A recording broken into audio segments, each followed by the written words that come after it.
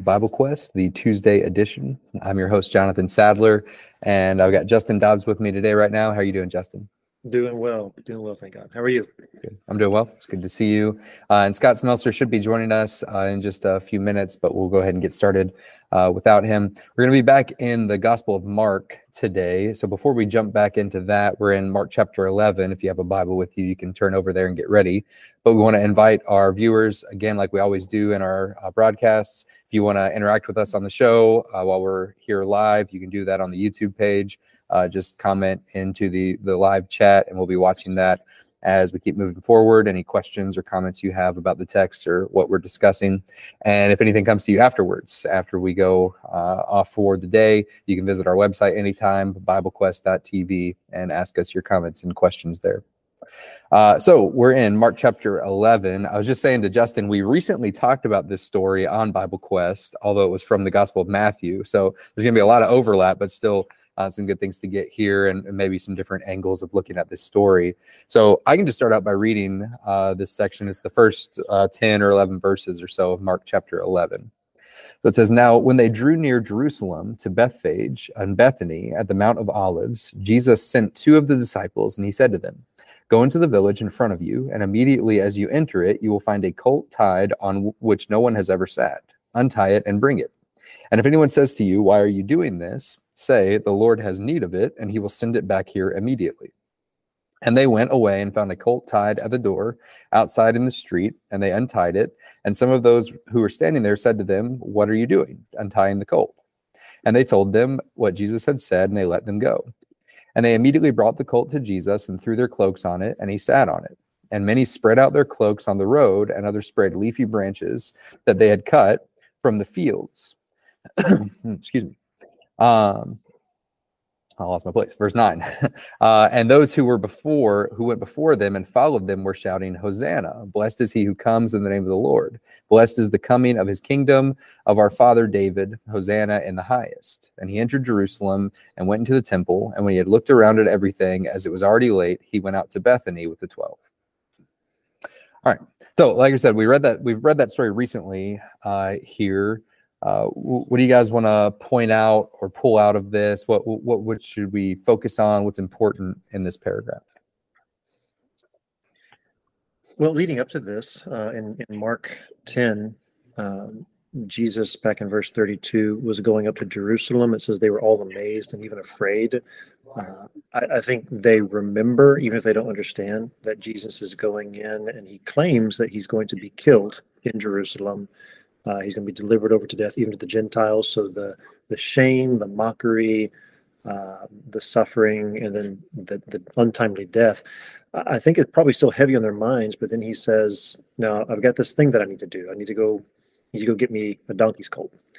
And it just seems so odd, the whole thing. And if I'd been one of the disciples, I don't know, you mean go in and find this random colt, but you happen to know exactly where it is, and if the owner says, "No, what are you doing with my donkey's colt?" You're supposed to tell them, "Well, my master needs it," and they go, "Oh, well, by all means, take the donkey's colt." And it's very odd. But I guess one takeaway is that Jesus knows what he's doing.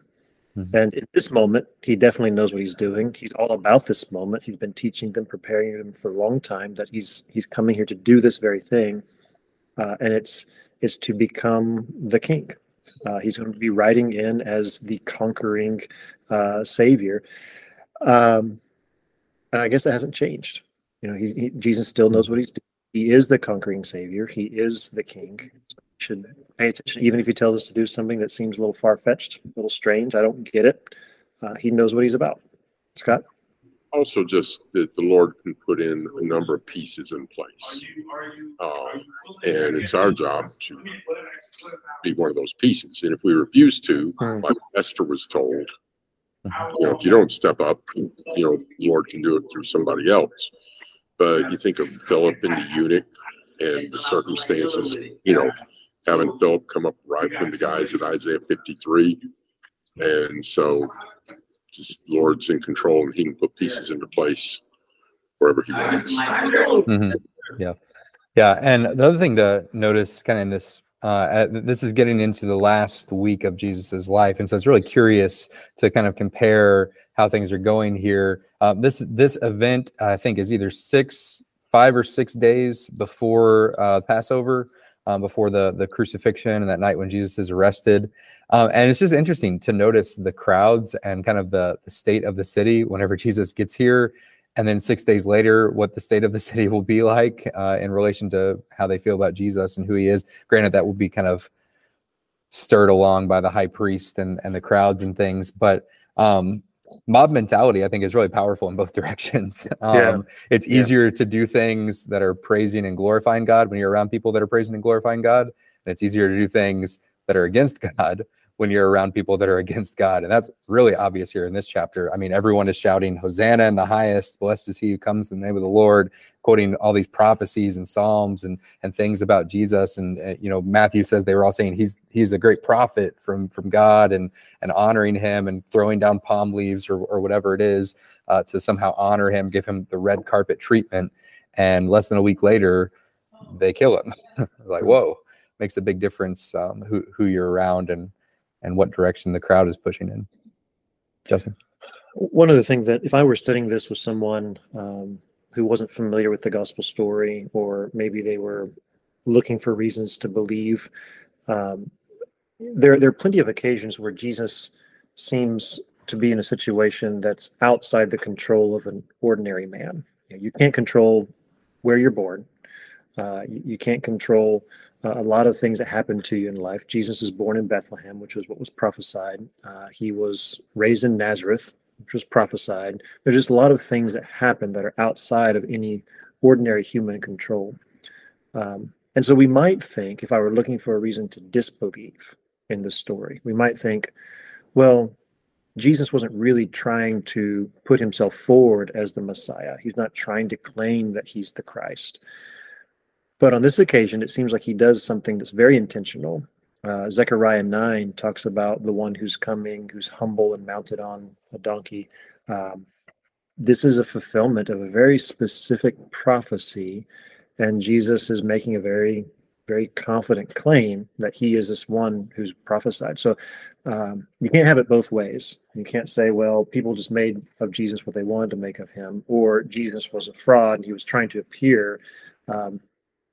Jesus here is actually fulfilling all of these things, and he's intentional about communicating that he is the Christ. So I think if I were to sing with someone for the first time, they didn't know the Jesus story, I'd want to emphasize that Jesus was very clear about who he was. Mm-hmm. Yeah, that's a good point, because you can try to, and we made this point on the program before, you can try to take parts of Jesus, but then reject parts of Jesus. And based on who Jesus claims that he is and what he says about himself, you can't do that. You can't take some of what Jesus says if you really believe who he says he is, which he is that. So That's a powerful point. Quick question. Hosanna. Anybody want to talk about what that means exactly? Yeah, it doesn't mean Lord save or oh Lord save. It's kind of, if I remember correctly, I think it's like almost a request of God. Lord, please save us. And they're applying that to Jesus as the Savior. I don't know if that's 100% accurate, but that's what I've understood. Yeah, that's what I've understood too. It's interesting that they're asking this carpenter peasant type guy who's riding in on a very insignificant steed saying, please save us, when there are Romans all around them. Just the expectations for Jesus's power, the crowd swelling with this anticipation is pretty significant. And Jesus had fought up to this point to prove that he could save. And the way he's appearing, it's a startling image that he comes in as a conquering savior. They're crying out for the salvation, but he's just mounted on a donkey's colt. The humility of our impressive. Cool. Anything else you guys want to point out through that story through verse 11? Right. Mark kind of takes an interesting turn here then, and how he orders at least the story. You get kind of this next story broken up in two, with the story in the middle, which Mark often does. I don't know if that's a favorite writing style of his or not. So I don't know, when you guys want to read through, I guess we can read through verse 19 and we'll just talk about 12 through 14 quickly. But Yeah, I can do that. Verse 12 through 14 is going to connect to 20 through 25, but there's this middle story that makes sense of the outer story, this frame story. So verse 12, on the following day when they came from Bethany, he was hungry. And seeing in the distance a fig tree and leaf, Jesus went to see if he could find anything on it. When he came to it, he found nothing but leaves, for it was not the season for figs. And he said to it, may no one ever eat fruit from you again. And his disciples heard it. And they came to Jerusalem, and he entered the temple and began to drive out those who sold and those who bought in the temple. And he overturned the tables of money changers and the seats of those who sold pigeons. And he would not allow anyone to carry anything through the temple. And he was teaching them and saying to them, is it not written, my house shall be called a house of prayer for all the nations? But you have made it a den of robbers. Chief priests and the scribes heard it and were seeking a way to destroy him, for they feared him, because all the crowd was astonished at his teaching. And when evening came, they went out to the city. all right, yeah. So we pointed out verse 12 through 14 it kind of starts this weird story where Jesus curses this fig tree that doesn't have any fruit on it. And he says, but no one ever eat from you again. And it just says the disciples heard it. And you're kind of like, okay, like that seems a little extreme. Don't really get why Jesus, especially since it's not the season for figs anyway. Yeah. It's like, okay, like doesn't really make a whole lot of sense, but Mark will expound on that a little bit later. And I'm with you, Justin, what you said. I think how Mark kind of organizes this, the middle story helps make sense of the sandwich pieces, the fig tree story, and what's actually going on here. So they go on from that place, from where the tree was, go into Jerusalem, and Jesus gets in the temple, and you see Jesus like you've never really seen him before. It's like, whoa. Again, an extreme story, extreme reactions here. This one makes a little bit more sense to me, though, than the fig tree. He gets in the temple, and he starts flipping over tables and driving people out. People that are selling pigeons and things that are there. Maybe we can talk about briefly like what exactly they were doing and why Jesus responds in this way. But at least from his words in verse 17, he says, you have made the house of my father a den of robbers.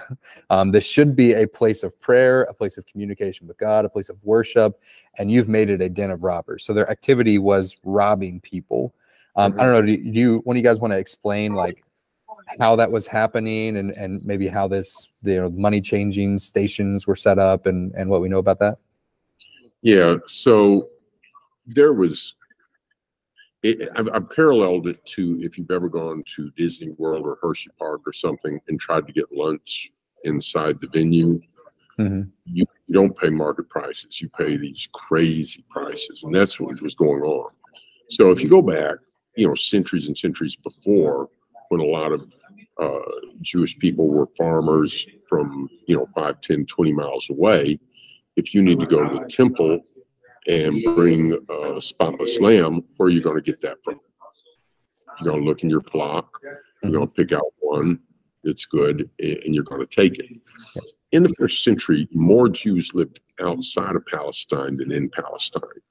That's why whenever Paul goes to a town, what's the first thing he does when he goes to a town pretty much anywhere? Goes to the synagogue. Yeah, goes to a synagogue. There's a dispersion already, and the Bible refers to dispersion. They're all over the place. When these people come back to Jerusalem, if you're a seller of purple in Philippi, you don't have sheep, and it's not very convenient to bring it with you on the trip. And so you get to Jerusalem. Well, guess what they have for sale? Pre-approved sacrifices and ridiculous prices. To give you an idea, Josephus records an example of a reform later. So Gamaliel, who was Paul's, the guy that trained Paul, he was president of the Sanhedrin. After him, his son became president of the Sanhedrin. When the son was president of the Sanhedrin, he instituted some reforms which brought down the prices. Josephus, who sometimes exaggerates, said it brought down the price of a sacrificial bird at a rate of 100 to 1. Wow.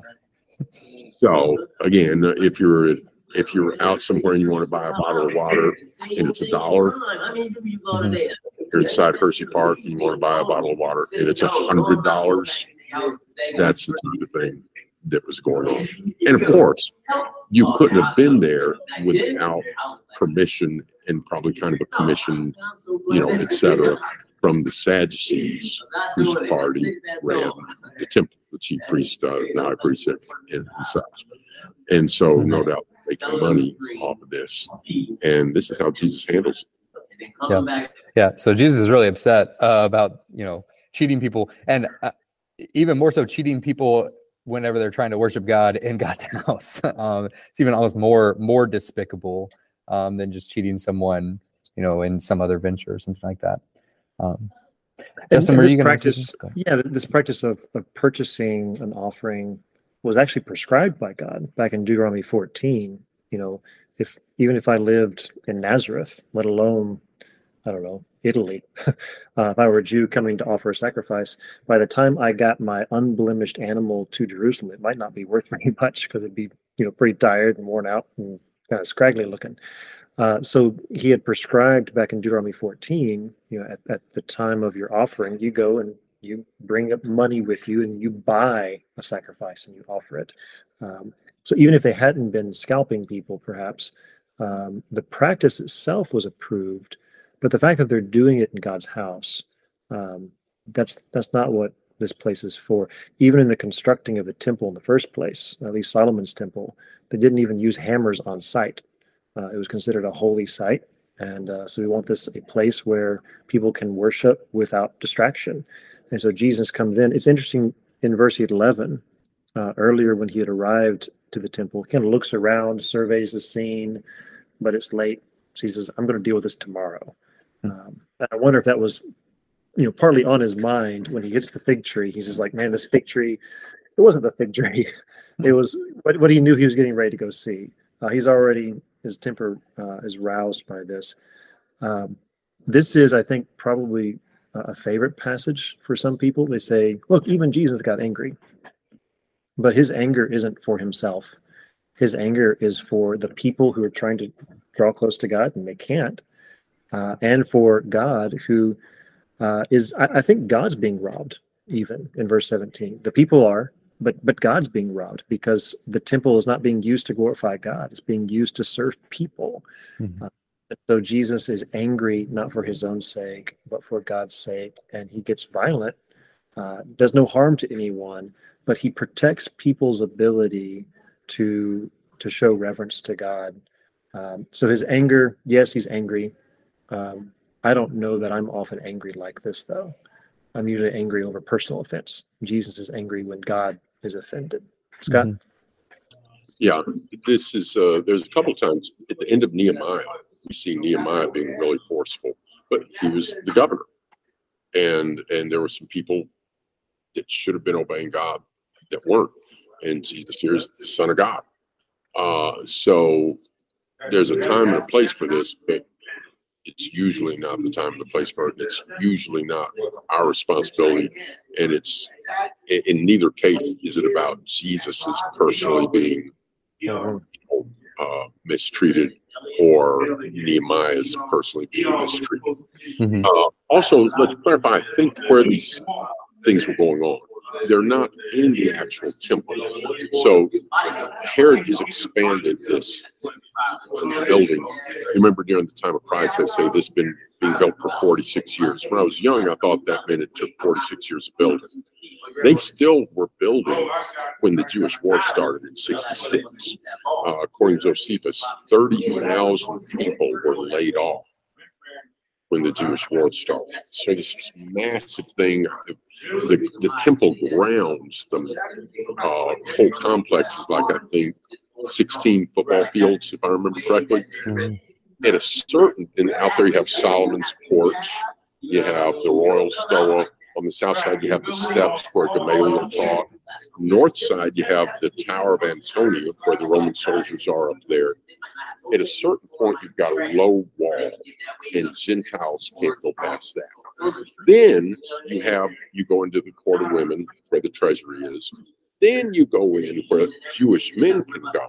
So only Jews can go past the wall. And only men can go past the court of women. And then only priests into the holy place, only high priests into the most holy place once a year. Where these words, I understand, was, of course, not in the most holy place, not in the holy place, not in the sacrificial region, not in the court of women, not even within this boundary. It's out here where Gentiles could be, because you remember there's also money changers. I could be wrong on this, but if I remember correctly, the reason they're changing money is because you've come from Italy and you've got some money. Guess what's on the money? Caesar. The image engraven of Caesar, and they don't want that going into the sanctuary, so you can change money for something that doesn't have that. That's my understanding. But it's part of the complex, and this complex, which is there to facilitate the service of God, has been turned into a den of thieves. They're not just appropriately selling something. So it's kind of like some of the verses in the Old Testament about the rich oppressing the poor, and that's what you've got here going on again. Yeah, and just to echo one of the things that Justin said about kind of noticing the anger of Jesus here. It stands out in this last week when God's temple is being abused and mistreated. Jesus is upset. In less than a week, when his temple is abused and mistreated, he's calm and collected and doesn't lash out. That shows a lot of self-control whenever he experiences that. And that echoes the point, like what James says in James 1, the anger of man does not produce the righteousness of God. This anger that Jesus has here is not selfish at all. It's very focused on the Father and his will, and his house being tainted and other people being mistreated and things like that. So cool. All right, so that's that story. Then we get back after that into the rest of the story about the fig tree. So in verse 12 through 14, Jesus curses this fig tree that didn't produce fruit. They go into Jerusalem. Jesus clears out the temple, and then they pass by that same tree. In verse 20, it says, as they passed by in the morning, they saw the fig tree withered away to its roots.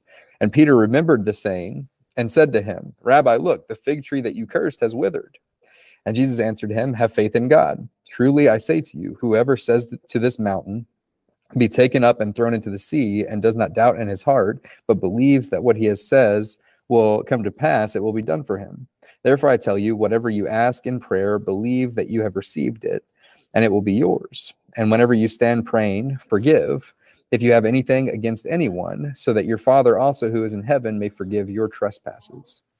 All right, so some interesting instructions that Jesus gives. First, I think just to relate this story, and we've already referenced this, but to make it really clear, what's happening with the fig tree and not producing fruit, I think mirrors what's happening with God's people, and that's why Jesus is frustrated and upset, and why he does what he does in cursing the fig tree. That seems to be the primary application, primary point, that if you're not bearing fruit, you're not needed. You're not worthless. You're only good for being thrown into the fire, which Jesus references that a few other times. And that's what God's people were doing. They were bearing bad fruit and corrupt and cheating people. And so he's throwing them out into the fire, kind of as it were. That kind of connects the stories. But Jesus takes that moment of Peter's observation where he says, hey, what you said happened. That's impressive. And he goes on to teach some more things about faith and making requests to God, and kind of a secondary application. At least that's how I see it. So I don't know. What do you guys want to point out about what Jesus says here? This image of looking for fruit, it's a common one. God's used it before. Back in Isaiah 5, he has Isaiah preach this parable about a vineyard that the beloved plants, and he builds a wall and builds a tower and the wine press and all that. And then it doesn't bear good grapes. It bears wild, sour grapes. And God tears down the vineyard. In Matthew, about the same time, Matthew records that Jesus tells a parable about the tenants in Matthew 21, where same thing happens. A master builds a vineyard, leases out to some tenants, and they won't give him his fruit. And so, what God's looking for is fruit.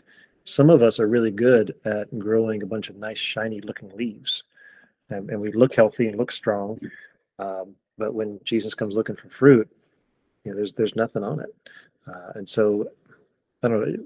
Often I'm more concerned with the appearance of things than I am with the actual character development and bearing the fruit of the Spirit and being pleasing to Christ than I should be. Jesus talks about looking for fruit in John 15, and if we don't bear fruit, he's going to cut us off, throw us away. It's not a pretty picture. It's a pretty extreme picture, but I think that's the point here is we've got to get this extreme idea settled in our mind that we need to be pleasing to Jesus. If we're not producing fruit, then there's really no hope for us. Mm-hmm. Yep. Yeah, good point. So what about this, what Jesus says in response to Peter? Peter says, wow, what you said happened. And Jesus says, well, what you say will happen too if you believe. So, like, what are we supposed to do with that? Oh, great. If we have enough faith, we can topple mountains and make anything that we want come true. And God is almost kind of this genie that we can rub the bottle and get our 3 wishes, and it happens. Is that Jesus's point, or what's he trying to say? Well, let's look at the apostles and some things that they said.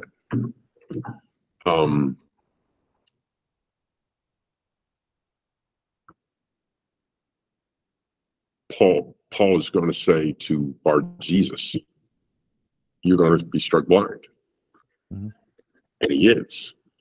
But Paul has a thorn in the flesh, which he personally wanted to be removed, and he prayed and prayed and prayed, and so, no, you've got my grace, and that's enough. So it wasn't there, like you said, genie in a bottle thing. But when he said you were going to be struck blind for a season, that guy got struck blind for a season, which, by the way, could have been a favor to him. Yep. You notice he got struck blind temporarily, and the text said he had to find somebody to lead him about by the hand. But sounds very familiar about that. What happened to Saul? Yeah.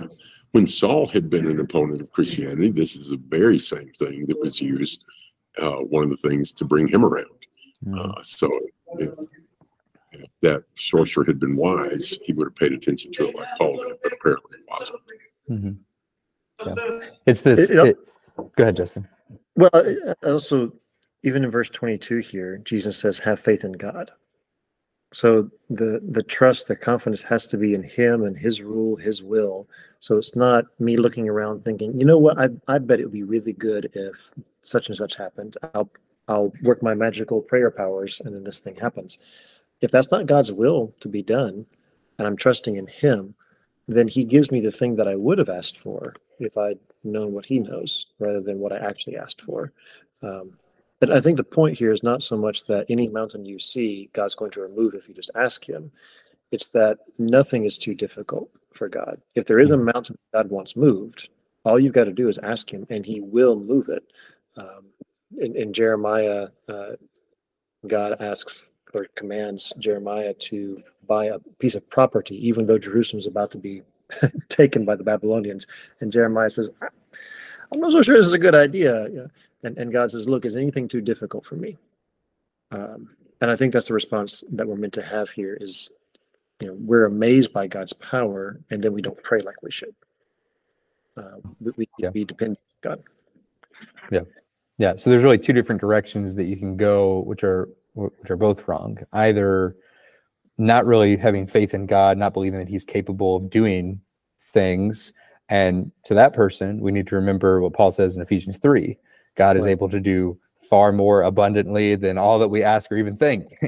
He can accomplish his will how he wants it, his good and perfect will. We need to trust in that and believe that it happens. And Jesus echoes that idea in verse 24. Whatever you ask in prayer, believe that you have received it and it'll be yours. Like, it's as good as already done because it's God's will. So believe that happens. On the other end of the spectrum, we can think, great, God can do anything. I want him to do everything I want. And to that person, we need to think about James 4. You ask and you don't receive because you ask wrongly to spend it on your own passions. God is smarter than you. His way is better than yours. And we need to trust in his will, not, trying to push our will when we have such a limited understanding of things so often. So yeah.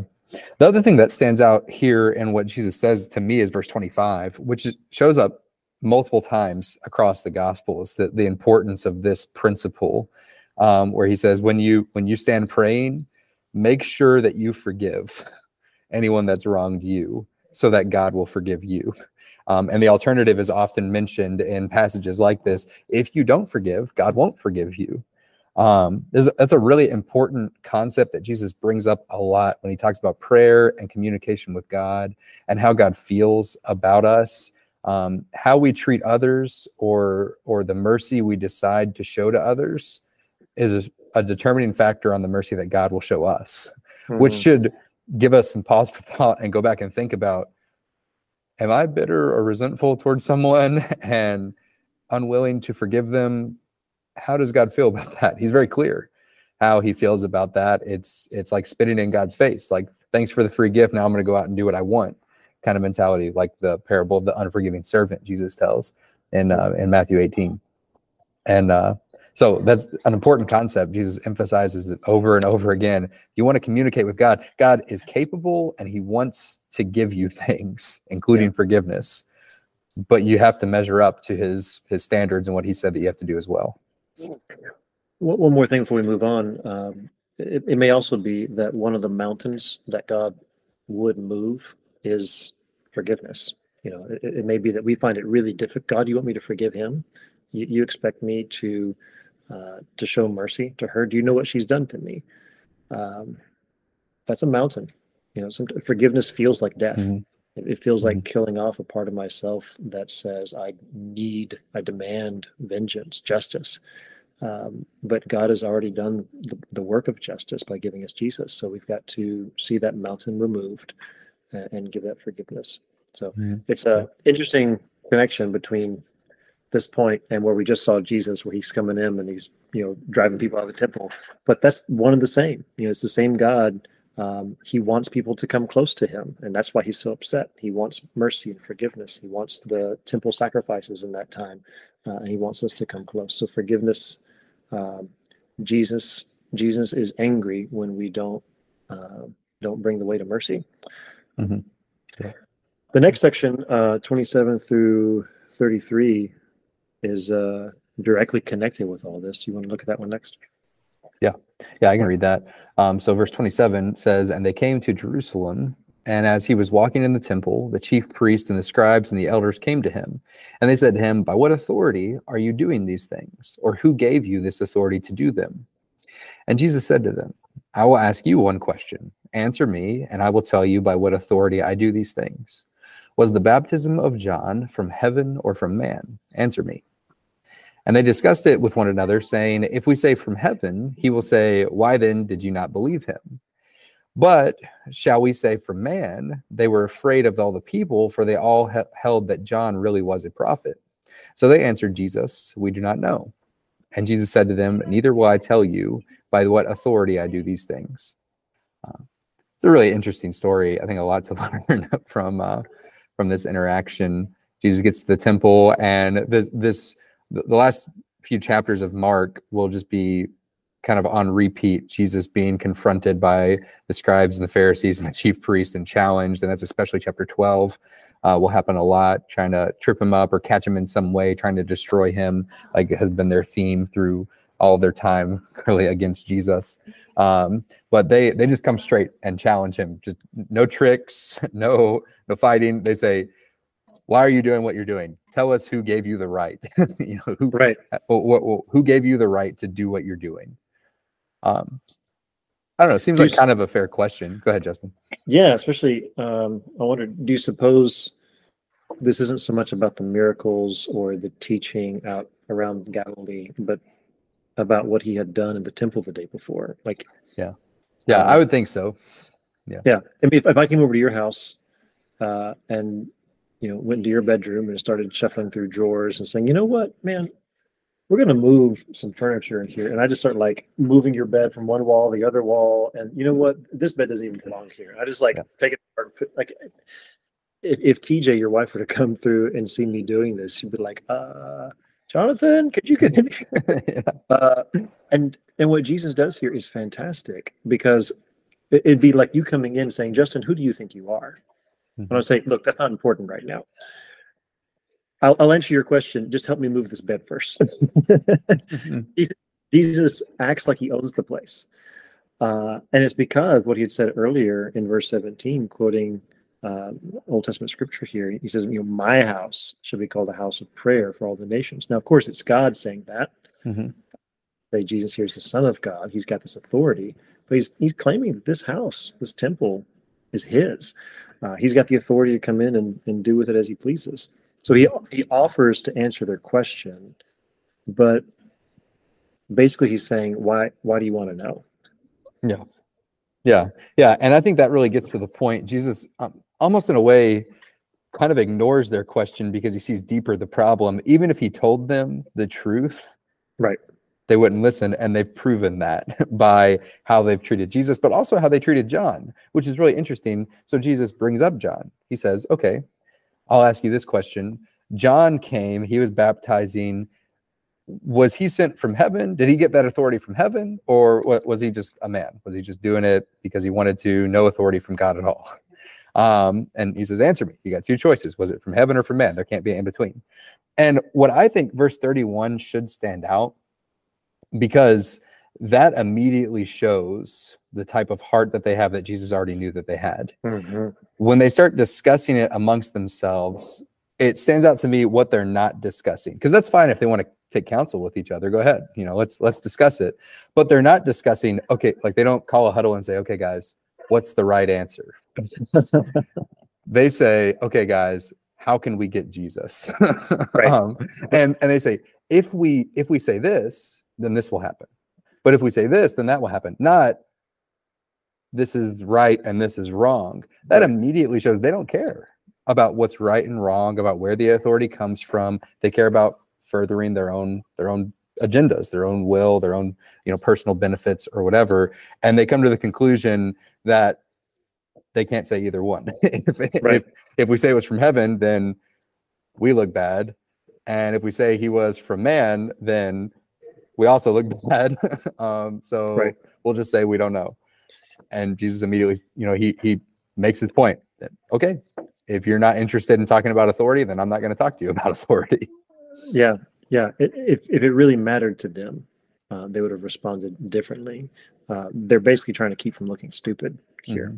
And if I'm studying with someone who's not familiar with the story, and we're walking through this for the first time, I'd like to point out that Jesus doesn't agree to our terms. He doesn't come to us and say, look, I'm happy to answer any questions you have. Whatever your concerns are, we'll address them. He's not coming to us like that. He makes certain demands. He has certain expectations. Now, he's incredibly humble. We saw him on a donkey's colt earlier. He's associating with the lowly, with the poor, with the sinners. So it's not that he is haughty and refuses to answer our questions. He offers to answer their question here, but we can't come to him just making demands. And that might be useful too when we're studying with people, is we don't necessarily have to feel like we have to have an answer for every question. What's more important here is the kind of heart that the questioner has. And so if I'm talking with someone who's getting used to the story, the question I want to ask, and that we need to ask ourselves, is what kind of heart do I have where I come to Jesus looking for answers? Am I looking to confirm what I already believe? Or do I really want to know who's in charge here so I can know who to obey? That's the question, is who do I owe my allegiance and my submission to? Yeah. And going along with what you said, coming with that demanding kind of mentality of like you owe me answers, you owe me an explanation. That's not at all acceptable, especially when you understand who Jesus is. He doesn't have to, answer your questions. Right. But on the flip side of that coin, I think Jesus does want to answer our questions and help us strengthen our faith and deal with failings and things like that. He promises the one who seeks will find, the one who knocks it will be opened to them. We had a story just recently in Mark of the man that brings his son to Jesus, and he says, "Lord, I believe, help my unbelief." Right. That kind of mentality is much different than demanding an explanation, no, or demanding it to be my way, that sort of thing. There has to be a humility in coming to Jesus, and Jesus helps the humble. He gives grace to the humble, but the proud, he humbles. So one last thing here, and I'd love to know what you think about this, but the question they ask, besides their heart, I think is an excellent question. Verse 29, it seems to me like whose authority is at stake here? Who's in charge? And Jesus' response is such a helpful response where he says, all authority is either from heaven or from men. And when it comes down to it, when we're thinking about our lives, the direction for our lives, answers to spiritual questions, I need to ask the question, is this something that is God-given, or is this something that men have come up with? I found that really helpful. What do you think about his response here? Yeah, I think it's a cool observation that it's really going to come from one or two places. When you said it in that way, it reminded me of Jesus's words in Matthew 6. You can't serve two masters. You've got mammon or carnality, or you've got God. You get to pick which master you're going to serve. The other thing that comes to my mind in thinking about that is the attitude that we need to have when kind of confronting those things in our lives. Almost this exact same question will be asked by the exact same people to the apostles later on, when they have healed the lame man. In Acts chapter 3, Peter and John are on trial to the chief priest and the scribes, and they say, "By what power are you doing this? Who gave you the right? Where's your authority coming from?" And Peter has a different response. He doesn't answer with a question. He just comes out and he says it. By Jesus' authority. Jesus of Nazareth is the one that made this man walk again. He is the one that we're representing, that we stand for, and we're not ashamed of that. And that should be our response. I think there's things to learn from Jesus's response, but our response should be, I'm going to figure out what Jesus has authorized, and I'm going to stick with that and boldly proclaim that, no matter what kind of backlash that I get. Yeah.